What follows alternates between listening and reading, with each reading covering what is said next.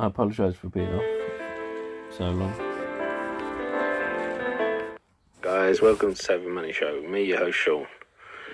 Well, we're here today to discuss at the Apple event and a few other things thrown in. Let's get into it. One thing, Apple to allow users to edit and unsend messages. Latest software overhaul. Only recent messages.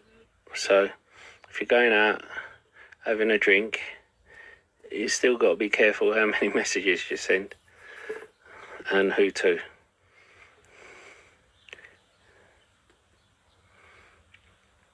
Apple Pay Later is the company's take on the Buy Now, Pay Later service. Now,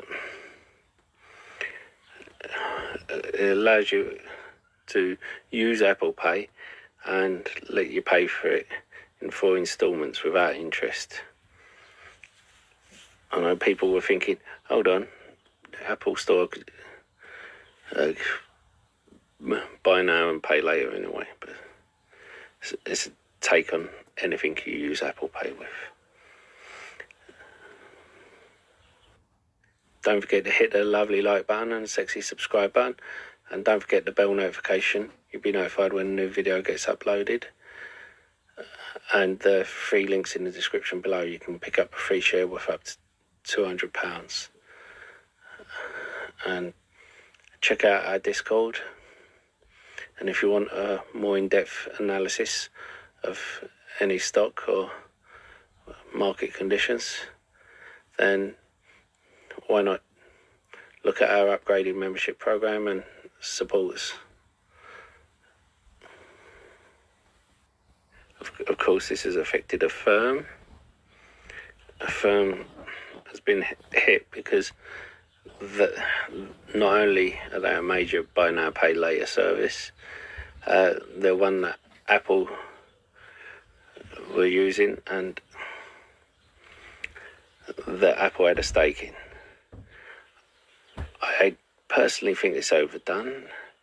You may hear that Apple are using Affirm for their buy now, pay later. Of course, they may not, but you never know what's going to happen down the road with this. No, they introduced the new MacBook Air and MacBook Pro that will be using the Apple M2 chip. Now, if you remember, Apple surged before on the M1 chip when they ended an agreement with Intel, and Intel, of course, crashed on the news back then. It would be interesting to see how Intel react today on that. But all in all, the OS 16 will be, how can I put it? They're talking about switching between multiple overlapping apps and create your ideal workspace. It sounds a bit like Google Docs and Google Sheets to me. Correct me if I'm wrong, but I spoke about the watch, how you could track your meds.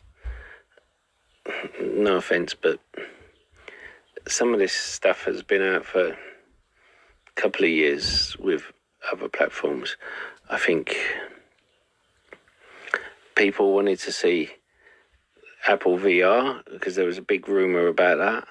I think Apple have products and they have things they could bring out and they should have brought out.